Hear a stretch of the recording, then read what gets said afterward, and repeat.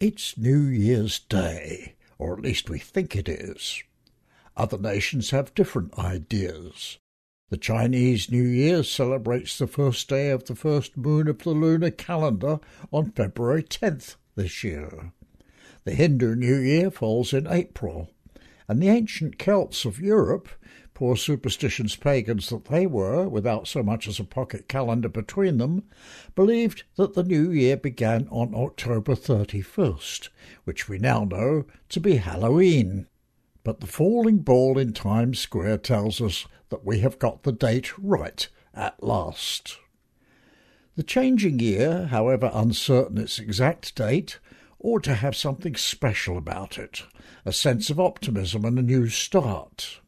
Some optimistic people still make personal resolutions for self-improvement, but the singular achievement of the modern age has been to forget about the future. The word posterity has practically vanished from the language. There's no profit to be made out of posterity, and no votes there either. So nobody is building any new utopias. The opinion polls show a lot of pessimism. There's not much sense of let the good times roll, but rather an uneasy feeling that, in the words of an old Carly Simon song, these are the good times, and they have rolled already. If you are a glass-half-empty sort of person, you can and will assume the worst about the future, that it will rain on your parade, that the cat will sleep on your clean shirt, that your New Year resolutions will be an utter failure, and that the 2024 election will be an unmitigated catastrophe. But the future is wide open. We can believe what we like about it, and with a little creative thinking we can discover reasons for optimism about practically everything.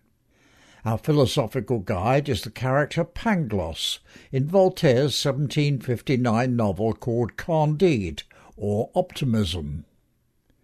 Pangloss held to the theory that everything is for the best in the best of all possible worlds. No matter how many dreadful things happened to him, and many did, Pangloss always found an optimistic way to explain them. Even when he was hanged, he looked on the bright side. If the dogged optimism of Pangloss is too hard to achieve, we can follow the example of Charles Dickens' character, Mr. Micawber, who always believed that no matter how bad things seemed to be, something would turn up. This also forms the basis of all our political programmes and speeches.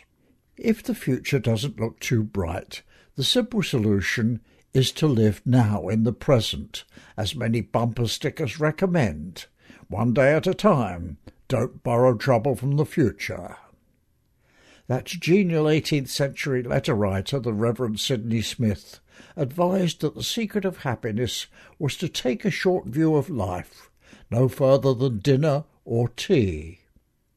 This is a piece of conventional wisdom that we can all appreciate and apply to our own lives. Pessimists may cry that the party's over, but it's not over yet. We are almost 8 hours into the first day of 2024. Nothing bad has happened to me. So far, so good. This is David Bouchier.